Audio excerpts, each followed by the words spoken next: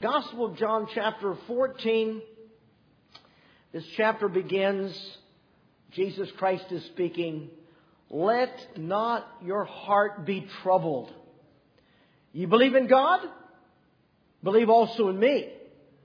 In my Father's house are many mansions. If it were not so, I would have told you. I go to prepare a place for you.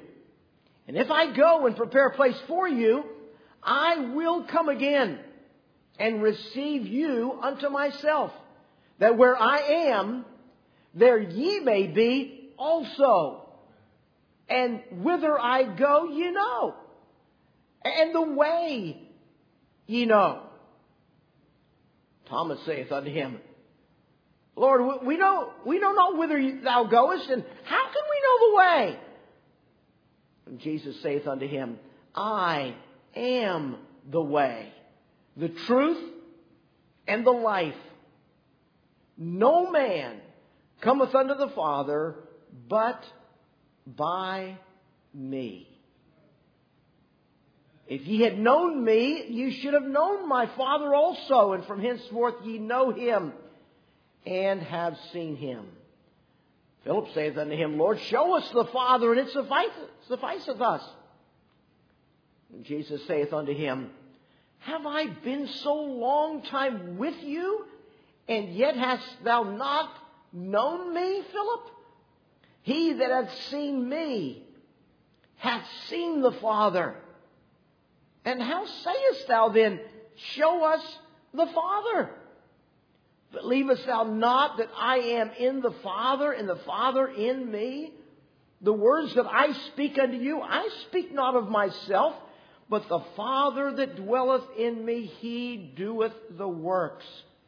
Believe me that I am in the Father, and the Father in me. Or else believe me for the very works' sake. Verily, verily, I say unto you, he that believeth on me, the works that I do, shall he do also, and greater works than these shall he do, because I go unto my Father. And whatsoever ye shall ask in my name, that will I do, that the Father may be glorified in the Son. If ye shall ask anything in my name, I will do it. If you love me, keep my commandments." You know, when Jesus Christ was in the upper room that night that I just read about, he told the disciples that he was not going to leave them orphans, that he was going to send another comforter so that they would never be left alone, and he would take care of them. That was just in the same passage in which he promised us that he is going away to prepare a place for us where we will be with him for all of eternity. Back in Canada, in the ministry that my wife and I had there with the church that we had planted, there was a hospital in town. It was known as the St. Thomas Psychiatric Hospital. And there were a lot of people there in the hospital that were very troubled. And I was invited to go and visit with a gentleman. I remember going into the hospital and finding the man in his room. He lived there. It was a residency, and it was just a small room and a single bed and a end table with a lamp on it. And on the end table there was a picture of an 18-year-old girl who I learned that day was his daughter. And this man was in the psychiatric hospital because he had attempted suicide. And as I spent some time with him that day, I learned a little bit about why he had attempted to commit suicide. And it was because his 18-year-old daughter had committed suicide. And the reason she committed suicide is because her dad was a drunk. And after 18 years of living with a drunk as a dad, she couldn't take it any longer. And she committed suicide. And there in that little room was a man who had a shattered life and a broken heart. He had that picture of the love of his life, his 18-year-old daughter, that he had driven to the point of despair. And as a result, he was at the point of despair. You know, despair is a horrible word. It's a terrible word. When one is so overcome with their problems, defeated by life, that they finally give up on life and they decide that the pain of living is worse than the pain of dying. And so they attempt to take their life. They are in despair. They have no hope. There are no answers. Life has become so miserable that they would rather not live. Job said in Job 14:1 that man that is born of woman is of few days and full of trouble. Have you found that to be true in your life? Have you had your share of trouble? Have you had your share of difficulties, be they health-related, financially related, whether it's work, home, personal to yourself? Have you had enough trouble in life that you found yourself at times wondering, what does the future hold? Is there any hope when life seems to cave in around you and you have no place else to turn? Where do you turn? How do you handle trouble and keep that trouble from mounting up to the point of despair in your life? Well, I find an answer in Psalms. In Psalm 27, the psalmist said something that registered to me years ago. He said, Psalm 27:13, he said, I had fainted. He was at the point of just collapsing. The problems in his life were unbearable. And he said, I was at the point where I couldn't go on.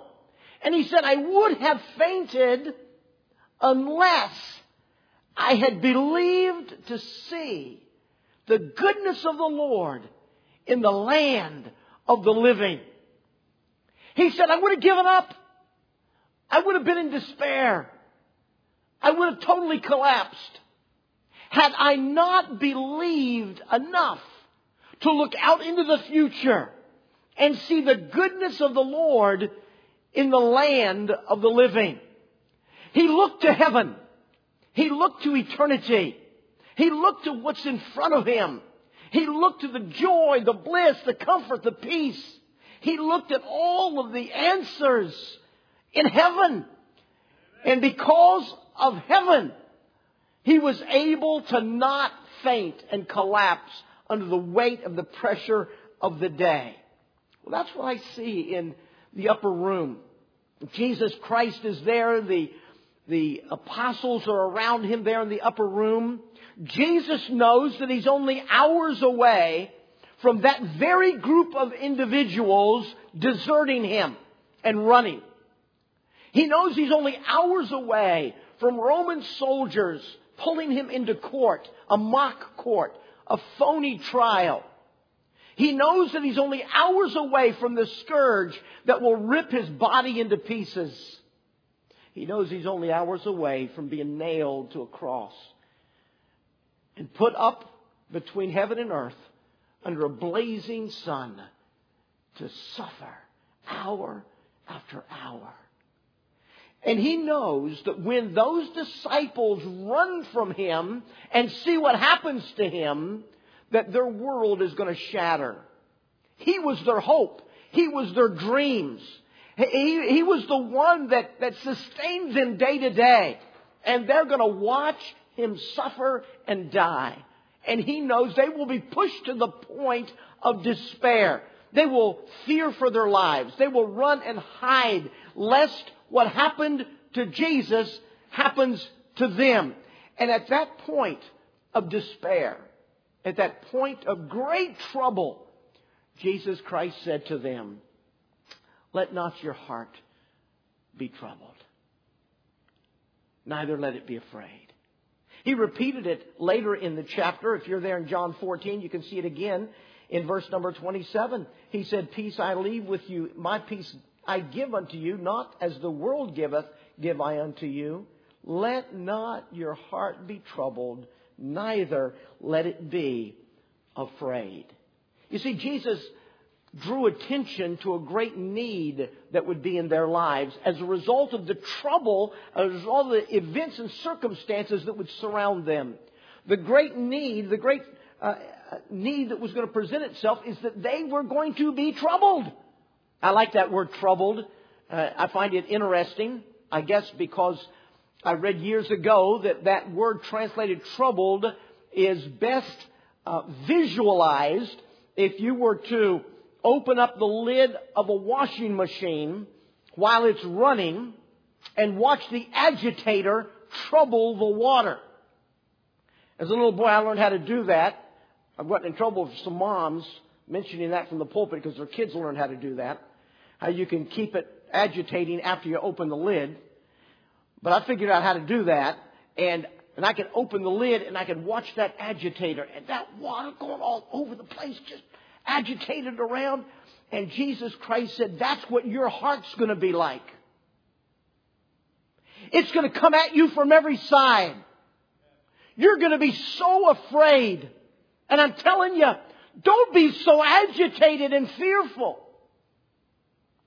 Because I'm going to prepare a place for you. And where I am, you will be also. The word afraid, he said, let not your heart be agitated, stirred up, troubled. Neither let it be afraid, timid, cowardice, afraid to say what you really think, afraid to say what you really believe. Because in the world in which you live, if you reveal what you really think, that's not going to go over well with the culture around you. If you said what you really believe, that's not going to go over well. And so cowardice and timidity and fear begins to capture our hearts. Don't be agitated. Don't be cowardly and timid and afraid. These are difficult times. Yes, by the way, I forgot to mention that. If you didn't get a worksheet, thank you for reminding me of that. If you didn't get a worksheet, then the ushers have got some there in their hands. Flag them down. I see some around the room. Grab one of the worksheets. I apologize for forgetting to mention that. So the danger is the events of life leave us agitated and cowardly. And Jesus said the solution is a place prepared for you. Hey, we're not going to be here very long. No, I'm not talking about this morning. We're not going to be here very long. This world's not my home. I'm just a passing through. My treasures are laid up somewhere beyond the blue. We're only going to be here for a short spell. We're going to exist forever. But we're not going to exist here forever. But the short span of time we exist here must be lived captivated by the emotion and the joy and the confidence of where we're going to be forever. Jesus said the solution is, I have a place that I'm preparing for you. And where I am, there you're going to be also. You see, you gain strength and security and victory over despair regardless of the size of the trouble only when you think. You mentally train yourself to think often about the condition of what you will experience forever. It's the ability. The psalmist said, I would have fainted. I would have thrown in the towel and given up if I had not believed to see the goodness of the Lord out there in the land of the living. And so when we think about heaven, that has an amazing impact on our emotional lives, an amazing impact on our ability to sustain the troubles and the trials around us without going into despair. There was a little girl that had been raised in the city. She'd never been outside the city, and so she'd never seen a night that there weren't street lights obscuring the brilliance of a starry sky. And one day she was out with her parents on a vacation or whatever in some part of the country where there are no cities and there are no street lights. And that particular night, it was a brilliant night. The sky was dark, and the stars, you could almost reach up and grab one. The brilliance.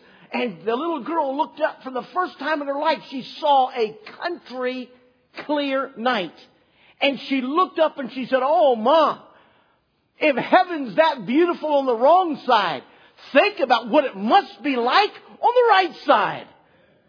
And when we think about what it's like on the right side, where we're going to be forever, that has a powerful impact on our ability to handle the controversies of life that we endure in the present. The disciples are going to watch Him be beaten. They're going to watch Him be crucified. And the solution to their mental health will be to focus on the place that Jesus Christ would prepare for them. So you see 1 through 5. I'm going to give you 5 descriptions of heaven. You can see some verses in Hebrews, Revelation, and 2 Peter. So we're going to bounce around in our Bible a little bit, and then we'll end perhaps back here in John chapter 14. But I want you to get a glimpse of what heaven's going to be like. What will heaven be like? There are books written about heaven. There are lots of questions people have about heaven. What does the Bible tell us heaven is going to be like? Well, let's go over to Hebrews chapter number 11. Hebrews chapter number 11. There's a statement here about heaven that gives us the first description of what heaven will be like. I'm looking at Hebrews chapter 11, verse number 10 and verse number 16. This is the chapter of faith in your Bibles. It's a list of great heroes of the faith, how they lived by faith, and the impact that living by faith had on their lives. In verse number 10 and 16, the focus is on Abraham. And verse number 10 says, "For he looked for a city which hath foundations, whose builder and maker is God." And then if you skip over to verse number 16, But now they desire a better country, that is an heavenly, wherefore God is not ashamed to be called their God, for He hath prepared for them a city. I want you to notice the emphasis, the phrase that is used to describe heaven. Heaven is described as a city. In Revelation chapter number 21, that same word is used, and it kind of comes into focus talking about the New Jerusalem. In Revelation chapter 21 and verse number 9, the Bible says, "Come hither, I will show thee the bride, the Lamb's wife." And He carried me away in the Spirit to a great and high mountain, and He showed me that great city, the holy Jerusalem, descending out of heaven from God, having the glory of God. It's a city. One of the descriptions of heaven is that one of its components is a city. Now, what's a city? A city is where a whole bunch of people live. When the Bible talks about heaven being a city, it's talking about a large group of people in a concentrated area. This would be an emphasis on the inhabitants of heaven. The people that live there. There's lots of people in a small place. The saints of all the ages. You know, there's a lot of people that are going to be in heaven. Revelation 19:1 calls them much people. Revelation 19:6 calls them a great multitude. Revelation chapter 5 numbers them as 10,000 times 10,000 and thousands of thousands. Revelation 7 speaks of it as a great multitude which no man can number. You know, heaven's going to be a crowded place. There's going to be a lot of people in heaven. It is a city of a massive amount of people that are going to be there. You say, well, I thought the road to hell was broad. Many there be that go in thereat, but the road to heaven is narrow, and few there be that find it. Well, that's what it's like at any point in history. I mean, Jesus told us that. That's true. You look around today, and it seems like most people are going to hell, and few are going to heaven. Spurgeon used to preach that there'd be more people in heaven than there would be in hell. Now, the Bible doesn't tell us that, but that was his personal opinion, and he used to preach that in London, England, back 100 and some odd years ago. More people in heaven than in hell. Now why? Well, because Colossians 1 says Jesus is preeminent over all. And he just couldn't see that Satan would have more people under his domain than Jesus would have over his domain. And then there's all of the babies, all the children, all the ones who died in their infancy before they reached to an age of being able to be accountable for their sin and to know to trust Jesus Christ. And then there's the tribulation period revival. You read the book of Revelation and read about the great revival and the multitudes that will be saved during the tribulation period. And then you take the millennial kingdom. 1,000 years of babies being born, raised up, getting married, having babies, raised up, getting married, having babies. 1,000 years is a long time. A lot of people get born in 1,000 years. Jesus Christ will be on earth. Satan will be in the bottomless pit bound up. Jesus Christ will be reigning from Jerusalem. We will see Him. We will see the marks on His body that remind us of the price that He paid on Calvary. And for 1,000 years, people are going to get saved by the droves. Amen. When it's all said and done, there's going to be a lot of people in heaven. The saved of the ages, those who never got to an age to be able to be saved. And all of the tribulation saints and all of the millennial kingdom saints, we are on the victory side. Someone said, are you in the minority or majority? Well, we look around the world around us today and we'd say, well, it seems like right now we're in the minority. Someone noted that Noah was in the minority because only he and his family got on the ark. And someone said, what do you mean minority? He's only in the minority if you count before the flood. If you count after the flood, he was in the majority. We are in the majority. When it's all said and done, heaven is going to be a place of a multitude of people who have put their faith and trust in Jesus Christ. We will be in a crowd of people. It is an amazing city. I want you to see a second description of heaven. You'll find this in 2 Peter. Just back a little bit from Revelation chapter 1 and verse number 11. The Bible says, for so an entrance shall be ministered unto you abundantly into the everlasting kingdom of our Lord and Savior Jesus Christ. Did you notice? Heaven is going to be a kingdom. We read that same thing in Revelation 22, verse number 3 to verse number 5. The Bible talks about the throne of God and that we will serve Him. You see, there is in heaven an authority structure. It is a kingdom and there is an authority structure. The authority structure is going to be Jesus Christ ruling and reigning over His heaven. And, you know, when you stop and think about a righteous government, a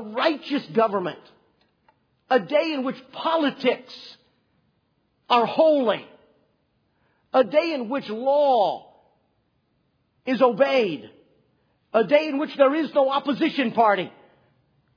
The party in control, the majority party, is Jesus Christ, and we will reign with Him.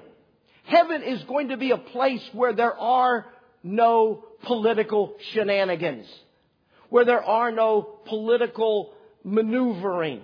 Jesus Christ will rule and reign in His kingdom, and we will serve with Him in His kingdom. It has an authority structure in which God will reign supreme.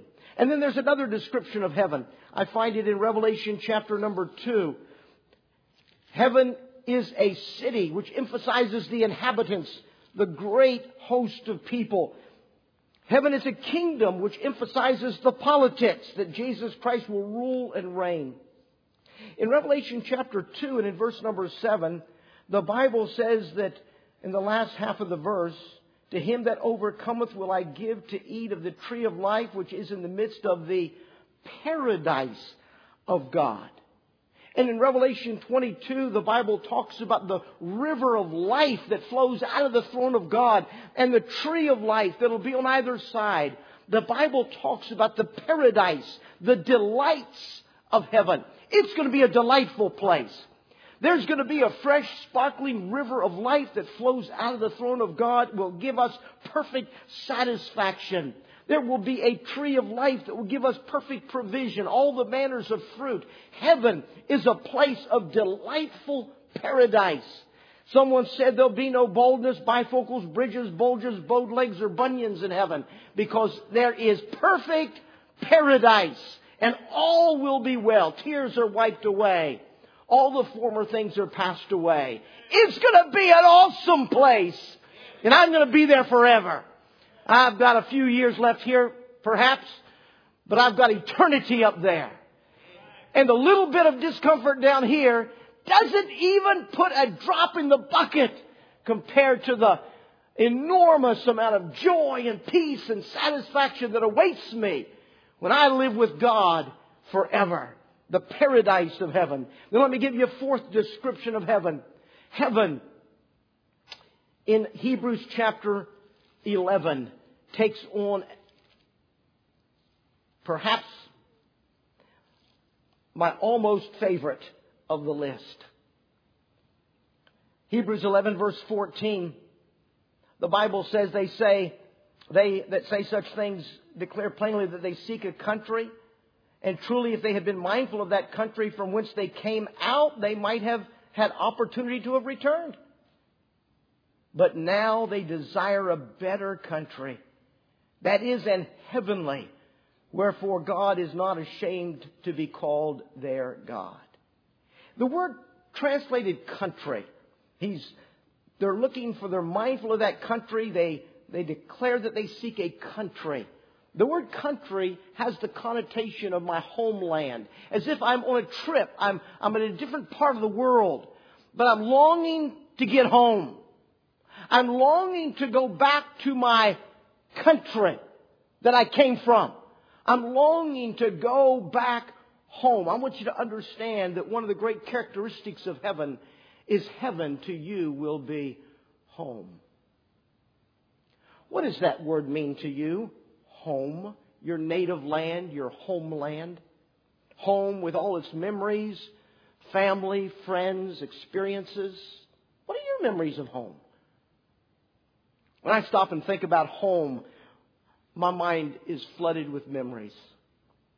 They start way back in the 1950s and 1960s, growing up in Burke, on the other side of Fairfax County. Oh, we had cow fields on 3 sides of our house on Guinea Road. 2 sides were filled with pasture land for a herd of dairy cattle. And a 3rd side was wooded in fields where there was a bunch of Black Angus beef cows. Now, we didn't mess with the Black Angus beef cows too much. They looked a little bit more than what we were ready to tangle as little boys. We did chase the dairy cattle around a time or two through the fields. And then across the road were 400 acres of woods where you could get lost for the day and have the time of your life. Oh, I can remember the hours that we would spend in the woods across the road. My brothers, my sister and I. I can remember coming upon an old family cemetery buried in the middle of these woods that were long since forgotten and grown up. The weeds, the trees, the saplings. We looked at the tombstone, and it was one of the family members of the Fairfax family. They're buried deep in the woods. I remember one day we found a wagon, some kind of a big cart. Big steel iron wheels, wide wheels, stood about this tall, and then an iron stem. Of course, all the wood had long since been rotted off it. And my brothers and my cousins and I, we got that thing, and we decided we're going to take this thing home. Dad will like this. We're going to take this thing home. And so we fought through the woods. We pushed over stuff. We made a path. We got that thing out to Guinea Road. And then my brothers and I and my cousins, I imagine it was a sight to see that bunch of boys, little boys, pulling that wagon back home. That old wagon sat in our yard. till all of us were married and gone. I think the last thing that happened to us is my brother loaded it up on a trailer and took it to Greenville, South Carolina. And I think it's in his backyard. Memories. Do you have any memories of home? Memories of growing up? I remember old Bussey's Lake at Burke where we used to swim and ice skate. I remember old Carson's Trading Post. Back before there were 7-Elevens, a little old Carson Trading Post down at Burke. Carson Trading Post on one corner, the Burke Methodist Church, the One Bay Fire Hall, and the little gas station garage that was Burke. And I can remember we'd ride our bikes down to Burke. We lived about a mile out from Burke, and we'd pick up the pop bottles as we rode through down the road and go to Carson's Trading Post. He'd get so mad at us because they'd be filled with mud and all dirty, and he'd give us 2 cents each for it, and we'd buy some candy. Memories. What are your memories of home that tug at your heart? I remember growing up and leaving and driving 1,100 miles to go to college, and come Christmas time or come into the school year, getting in the car and driving, 1,100 miles, driving all the way back home to Virginia. And I can still remember, I can still see it in my mind's eye. When I pull into the driveway, and our driveway went around to the back of the house. And I'd pull around to the back of the house, and the door would fly open, and out would come running Mom and Dad. Throw their arms around me as a college student coming home with a sack load of dirty clothes in the back seat. Home. I was home. I was home. What are your memories of home? And then, of course, after all of that, Betty and I getting married and all of the different memories along the way with the kids and their childhood and their growing up and things we did and places we went and memories we made. Home. I'm looking forward to a better country. It's my home. It's my homeland. I tell you what, we've got a home. And that home is going to be an awesome place. We're going to build memories. We're going to build deeper relationships than we ever had here on earth with the people of home. We're going to enjoy home. When we get to heaven, we're finally home. And it's going to be rich and meaningful and deep in our relationships. I read a story once of a dad whose young child tragically died. He was a Christian man, a professing Christian man, but like some, he'd gotten kind of cold in his Christianity, didn't go to church all that much, hardly ever read his Bible. His wife was a faithful church member, servant of God at the church, but his wife told that after the funeral, she noticed that her husband began to take his Bible and go sit down and open it and read it every day. And he wouldn't say anything about what he was reading, but he would be going through it, and all of a sudden he would get a pen out and he would underline something and take a note. And day after day, every evening he read his Bible and he wrote in it. And the wife was afraid to say anything. She was just enjoying the change. One day after he went to work, she got the courage to go and find out what it was that he'd been writing about. And she went through his Bible and she found every place he had underlined. It was a reference about heaven. And every note that he wrote down was a note about heaven. Heaven didn't mean too much to him until he had somebody there. He never thought much about heaven until he had somebody there. All of a sudden, heaven became more meaningful to him, and he wanted to know everything he could learn about heaven, because that's where his boy was. It was home. It was the place of people, relationships, memories, people that we love. Heaven is home.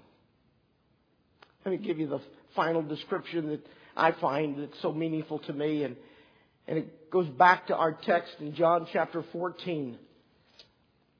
The final description. In John chapter 14 in verse number 2.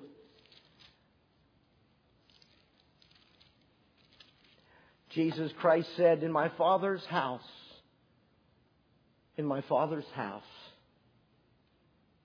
Where's that? It's where Dad lives. It's my Father's house, Jesus said. It's where the Father is. in my Father's house. And I'm going to prepare a place for you and take you to my Father's house. You know what heaven is? It's the place where I'm going to live with my Creator, with my God for all of eternity. The psalmist said in Psalm 73, he asked the question, whom have I in heaven but thee? Oh, I've got some other people other than God in heaven. I've got a dad in heaven. I've got a dad and mom through marriage in heaven. I've got a lot of people, aunts and uncles and people I've known, funerals I've preached over the years of church members and Christian people. I know a lot of people that are in heaven. But whom have I in heaven but thee, O God? It's where my dad, my spiritual dad, my Heavenly Father lives. Eternity with God. I remember after I preached those messages a number of years ago on Mormonism, and the Mormon leaders came and were here at our services those Sunday nights, and then we went out and had lunch together, and I talked to them, and they wanted to know more about the salvation that is preached in a church like ours. And we went through the plan of salvation and what it meant to be saved, and told them my life story, told them what God had done in my life, and how that my going to heaven had nothing to do with my religion. It had nothing to do with my goodness. It had nothing to do with the things I've done. It was all because of what Jesus Christ did for me on the cross of Calvary. And of course, he talked about the baptism in the Mormon church and keeping all the rules of Mormonism and trying to become a god so that you can have your own celestial city somewhere and your own celestial wives and have a planet full of your offspring. And I looked at him and I said, you heard my testimony. You know, I've never been baptized in the Mormon church. I don't believe Mormon doctrine. I have not done the things that your church teaches I have to do to be able to attain what you're trying to attain. If I died today, where would I be? He said, oh, you'd be in heaven with Jesus. I said, really? He said, yeah. Yeah, you're a good person. You'd be in heaven with Jesus. I said, and where would you be? He said, I'd be up at the third level with God. And I thought, being in the basement with Jesus forever is not all that bad.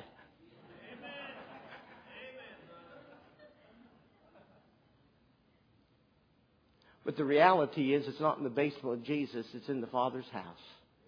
With God the Father and God the Son and God the Holy Spirit forever.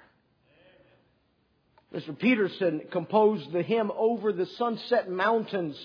He took it to a publisher to try to get the hymn published.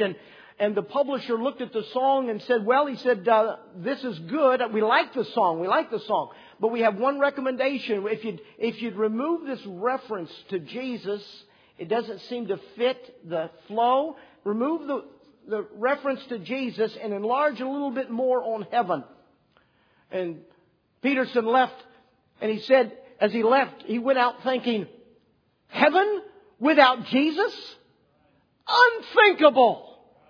And he went out and he wrote another hymn.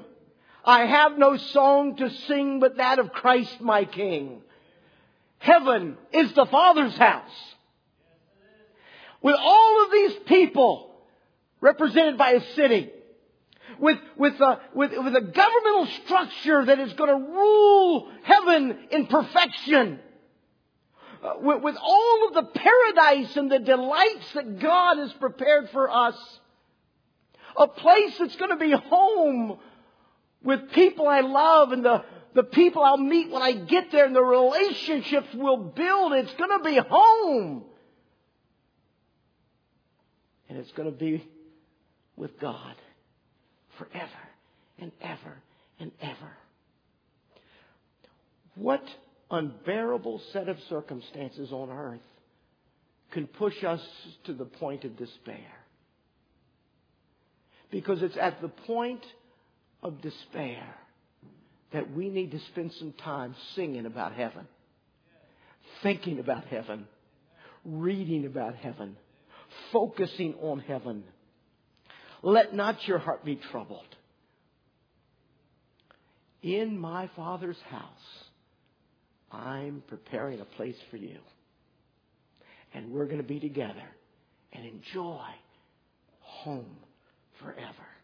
I read the story of a preacher who had a member of the congregation who was an elderly individual who had some serious health problems and had been diagnosed with a life-threatening disease, and she had been given 3 months to live.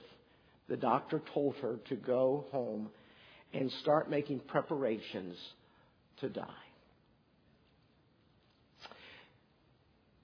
And you know, that's not a bad idea, to make preparations to die.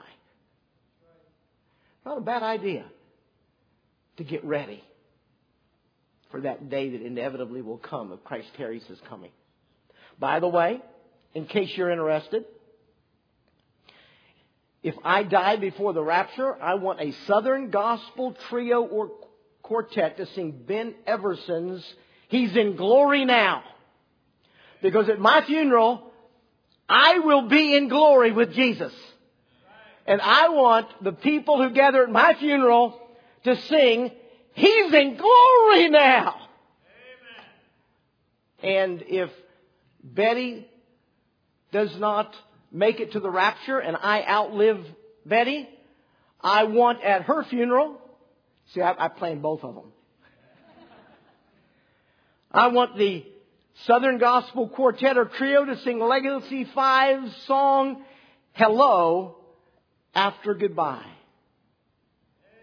Because if I attend my wife's funeral, my focus is going to be the time I'm going to spend with her is going to be far longer than the time I've already spent with her. Hello, after goodbye.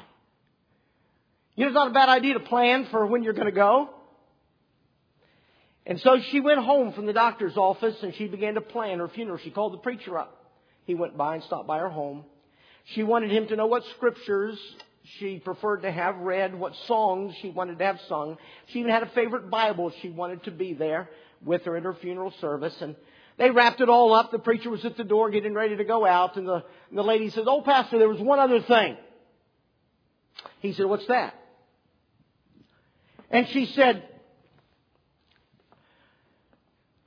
"In the casket, I want you to take a fork and I want you to put it in my right hand." The pastor must have had a puzzled look on his face because she looked at him and she said, Are you surprised?" And he said, "Well, I am a little bit puzzled." She said, "Well, you know, Pastor, all my life I've been a part of church events, church banquets, church meals. There's always food involved with church in all kind of settings." And said, at the end of a church meal, if someone come and said to me, "Keep your spoon," she said, I knew we were probably going to get some Jell-O or some pudding for dessert. But if someone came and said to me, "Go ahead and keep your fork," she said, I knew that there was pie or cake or something substantial coming. And she said, I knew that the best is yet to come. And she said, at my funeral, I want everyone to walk by and see a fork in my hand and scrunch up their eyes and furrow their brows and say, "What in the world? Never seen that before." And she said, then when you're preaching your sermon, she said, I want you to tell the people that I said the best is yet to come. And that's the reality of heaven. The best is yet to come. Those who don't know Christ as Savior, this is as good as it's ever going to get. For those who know Christ as their Savior, this is as bad as it'll ever get. The best is yet to come for those who know Jesus Christ as Lord and Savior.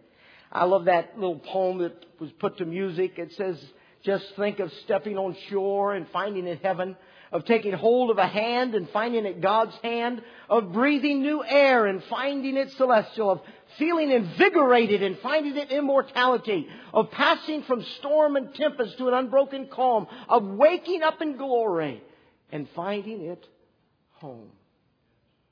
Are you going there? Do you remember the day when you were filled with guilt and despair because you knew that you had rebelled against your Creator? You knew there was no way that you could ever earn favor with your Creator. You knew there was no list of good works that could ever make you good enough. You knew that from the depths of your being, you were a rebel at heart and you were bent on disobedience. And when you read the 10 Commandments of God, you realized there was no hope whatsoever for you ever earning heaven. And then someone told you the story of how God loves you. And God came to earth as a man and lived a perfect life, didn't deserve to die. So He willingly took your place. And He suffered your hell for you so that He could offer you a gift that you could never earn, a gift you could never pay for, a free gift called eternal life with God in heaven.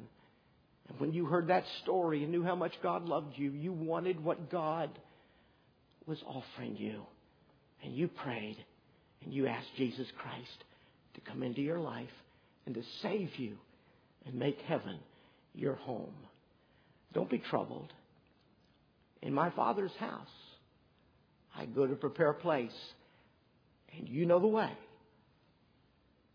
Doubting Thomas. How do we know the way?